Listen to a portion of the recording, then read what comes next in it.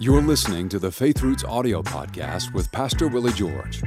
You can watch the full video version of this episode and join the conversation with your comments on the Faith Roots YouTube channel. Simply search Faith Roots on YouTube and be sure to subscribe so you don't miss an episode. Now, here's Pastor Willie George with today's message. Hello, I'm Willie George. Thank you for joining me in this series called The Armor of God. We're talking today about having your feet shod with the preparation of the gospel of peace. I think probably this is one of the most misunderstood components in the armor of God. Maybe not the most, but one of the most misunderstood components. And I want to talk about it today in such a way as to help you wrap your mind around the importance of great spiritual footwear. The care of the feet is critical in any endeavor that demands movement. I went on a hunt one time in the Northwest Territories in Canada. Didn't have on the right shoes. I did not have on the right boots. I had great hunting boots on, but they were for the plains of Oklahoma, and they weren't made for mountains. And one day, in those jagged rocks and the vertical going up and down and going side hilling on mountains, I put stresses on my feet. And I mean, my feet were gone at the end of the day. I did not know how to take care of my feet. I had to sit down with an outfitter, and he had to talk with me about how to take care of my feet in that part of the world. And it's huge, because your feet go, and it doesn't matter how determined you are. If your feet are not taken care of properly, you're done. The shoes of the Roman soldier were very tightly bound to his feet. I mean, he really had to wrap them on tightly. The lower shoe covered the foot. The greaves, which are the front pieces, they went upward to the knee, so it protected the shins. You know how sensitive your shins can be. Man, if you run into something with your shin. And these greaves protected the sensitive areas of your shin. The lower shoe was made of fine pieces of brass and very durable leather. I can only imagine that probably this would be bull hide, and they would use something like that for protecting the foot. Now, the bottom of the shoe held spikes, and these spikes would be anywhere from 1 to 3 inches long, meaning that they had amazing traction. You would not be able to do well with a shoe that was flat-soled on the bottom. No army in history up until the point had such protective footwear. The Roman army was known for its amazing footwear. The prophet Daniel saw a beast, the fourth beast in his vision. He saw a beast that represented the Medes and Persians. He saw a beast that represented the Greeks.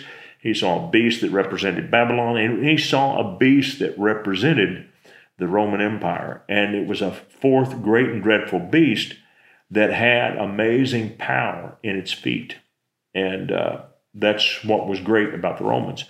The Romans had the most durable empire, the most wide-ranging empire of all. Alexander conquered a lot of territory in a very short period of time, but he didn't hold on to it. And the Greek Empire did not last as long as the Roman Empire. The Romans were able to build great roads, but the great roads were of no value if you didn't have good footwear. And so the Roman footwear was legendary. Now, we have a traveling piece, and I want to explain that because I know when I first became a follower of Christ, I didn't have peace all the time. I had two places where the peace was really strong. Number one, when I would go to church. When I would go to church, I could feel the peace of God, and I was at rest in church. I felt safe and secure in church. But when I would get home, the darkness would rise again, and it would not be good. School was the same way. I didn't feel peace in either place. Number two, my uncle was a pastor. I moved in with him, lived in his home. When I got into his home, I had great peace. I'll never forget when I moved in, how much peace I had.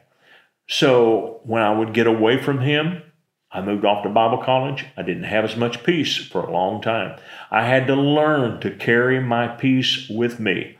Our feet are shod with the preparation of the gospel of peace, meaning that we have a traveling peace. That is, we can go into any neighborhood, any part of the world. And what we know about God is so powerful and so strong that we personally are able to maintain peace even when we are in a very difficult atmosphere. And that's why God is able to send us on missions into places that are dark and ominous and where there are unrighteous people. It is because we have a traveling peace. That's so very important. Listen to Colossians chapter 1 and verse 13. This is Living Bible paraphrase. For he has rescued us out of the darkness and gloom of Satan's kingdom and brought us into the kingdom of his dear Son. And so when this was written, there were people who said, I know what that is. I've been there. I have felt that. Now, let me tell you this. The gospel changes whole nations. The scripture says in the Psalms, blessed is the nation whose God is the Lord. And when you get a lot of people living in righteousness, it changes the atmosphere of that nation, meaning that the demonic activity is not as strong in that place as it would be somewhere else. So we change the very atmosphere.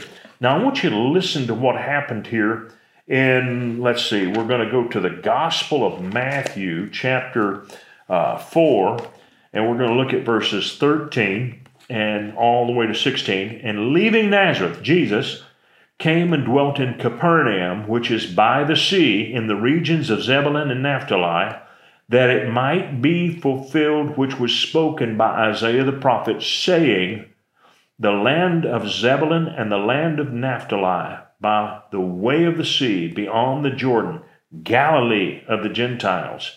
The people who sat in darkness have seen a great light. And upon those who sat in the region and shadow of death, light has dawned. Now, I've been to Israel twice, and I have to say that I felt more of the peace of God and the presence of the Lord in the area around the Sea of Galilee than I did any other place. And here in the book of Matthew, it says, Isaiah prophesied, he said, this is a place of darkness. But Jesus' ministry was concentrated around Galilee. That's where he did most of his great works. And he changed the atmosphere in that area. And here we are 2,000 years later, and we still feel the effects of his presence there and what he did there. Now, this is what I mean by traveling peace. Jesus went in and he changed the atmosphere. You and I have the power to change atmosphere. And our peace spills out of us, and other people can feel it. That's what happens when you have this gospel of peace. It's not just what you say. It's not just the words that you proclaim. There's something that is communicated where you set people's minds at ease, that you communicate a peace. They want what you have. They feel this confidence that's in you, and it brings peace to them. That's what we're talking about. Peace, though, does not come without a fight. You will have to fight for peace. The Bible says in Colossians 3:15, let the peace of God rule in your hearts. That word rule is the key word here. It means literally to referee, meaning there's a fight going on. Let the peace of God referee your emotions and your decisions. In other words, you have to say, I'm not following this line of thinking. I do not have peace about this. As I think this way, as I go into this imagination, as I follow these thoughts, there's no peace in them. Therefore, I'm not thinking those thoughts. That is the biggest battle that I had to overcome as a new believer. I had to learn how to discipline my thought life. And I thought maybe that I was being a coward by running from certain thoughts. Listen to me. There is no glory in exposing yourself to every negative thought and following every negative thought to its end. There's no glory in that. There are times when you have to just shut those thoughts off and say, I'm not going there. I refuse to dwell on that. I will not think that. It's not cowardice. It's being smart. It's being wise. I refuse to think that thought. That's really what Jesus did when Satan tempted him. And so you bring about this peace, but peace again has to be fought for. The Holy Spirit will bring to your mind thoughts that bring peace during times of conflict. Now listen to this. This is Philippians chapter 4, verse 7, New King James Version. And the peace of God, which surpasses all understanding, meaning that there are times when you don't understand why you have peace. You just know you have this peace, and you're still facing tremendous evil or tremendous temptation, but you have peace in spite of it. It will guard your hearts and minds through Christ Jesus. I would say it like this. I believe that there are soldier thoughts that are given to us by God in order to give us peace during a time of battle. Now, I've told this story before, and I probably will repeat this 2 or 3 times every year in the duration of this podcast, but this is a verse I learned when I was 17 years old. Here it is. It's Mark 11:23. For verily I say unto you, said Jesus, that whosoever shall say unto this mountain, be thou removed, and be thou cast into the sea, and shall not doubt in his heart, but shall believe that those things which he saith shall come to pass, he shall have whatsoever he saith. I memorized that verse when I was 17. Now, I went 20 years, and I never had to stand on that verse, never used that verse. Can't think of a time when that was my prayer verse in anything that I did. But I do remember the first time it came to me by the Holy Spirit. My 9-year-old daughter had fallen on concrete floor from 7 feet in the air. We were playing basketball in our warehouse. She was down there playing with some kids who were staff members' kids. And they were playing hide and seek. She put her little hand out on a box. It was half empty. It collapsed beneath her. She rolled off that box, landed headfirst on the floor, cracked her skull, and developed a massive blood clot. Her life was in danger. The next morning, when we got into the hospital, and when they did the CAT scan and shared with me the results of the CAT scan, and I heard for the first time what I was facing. We didn't know what had happened. We couldn't tell. We didn't know. Now I heard she's got a blood clot, and they marveled that she was still conscious. The Holy Spirit brought this verse to me. Whosoever shall say unto this mountain, be removed, and be cast into the sea, and shall not doubt in his heart, but shall believe those things which he says will come to pass, he will have whatever he says. That was brought to me by the Holy Spirit. It was a soldier thought, and it brought me peace. Now, I had to say that. I couldn't just think it. I had to say it. So quietly and under my breath, I said, Jesus said, if you say unto this mountain, be removed, and be cast into the sea, and shall not doubt in your heart, but shall believe those things which you say will come to pass, you'll have whatever you say. And I thought, oh, this perfectly suits my situation. Because Jesus said that I would believe what I say, and that I would have what I say. He didn't say I would have what I think, and he didn't say I would have what I feel. He said I would have what I say. And I said to myself, I can't control what I'm feeling. As a father right now, my guts are being ripped out. When I saw my daughter rolled into the surgery room and they pushed her on the gurney into those big double doors, the devil said to me, look good. She is never going to be like that again. You'll never see her alive again. That's the last time you'll see her alive. The devil's a liar.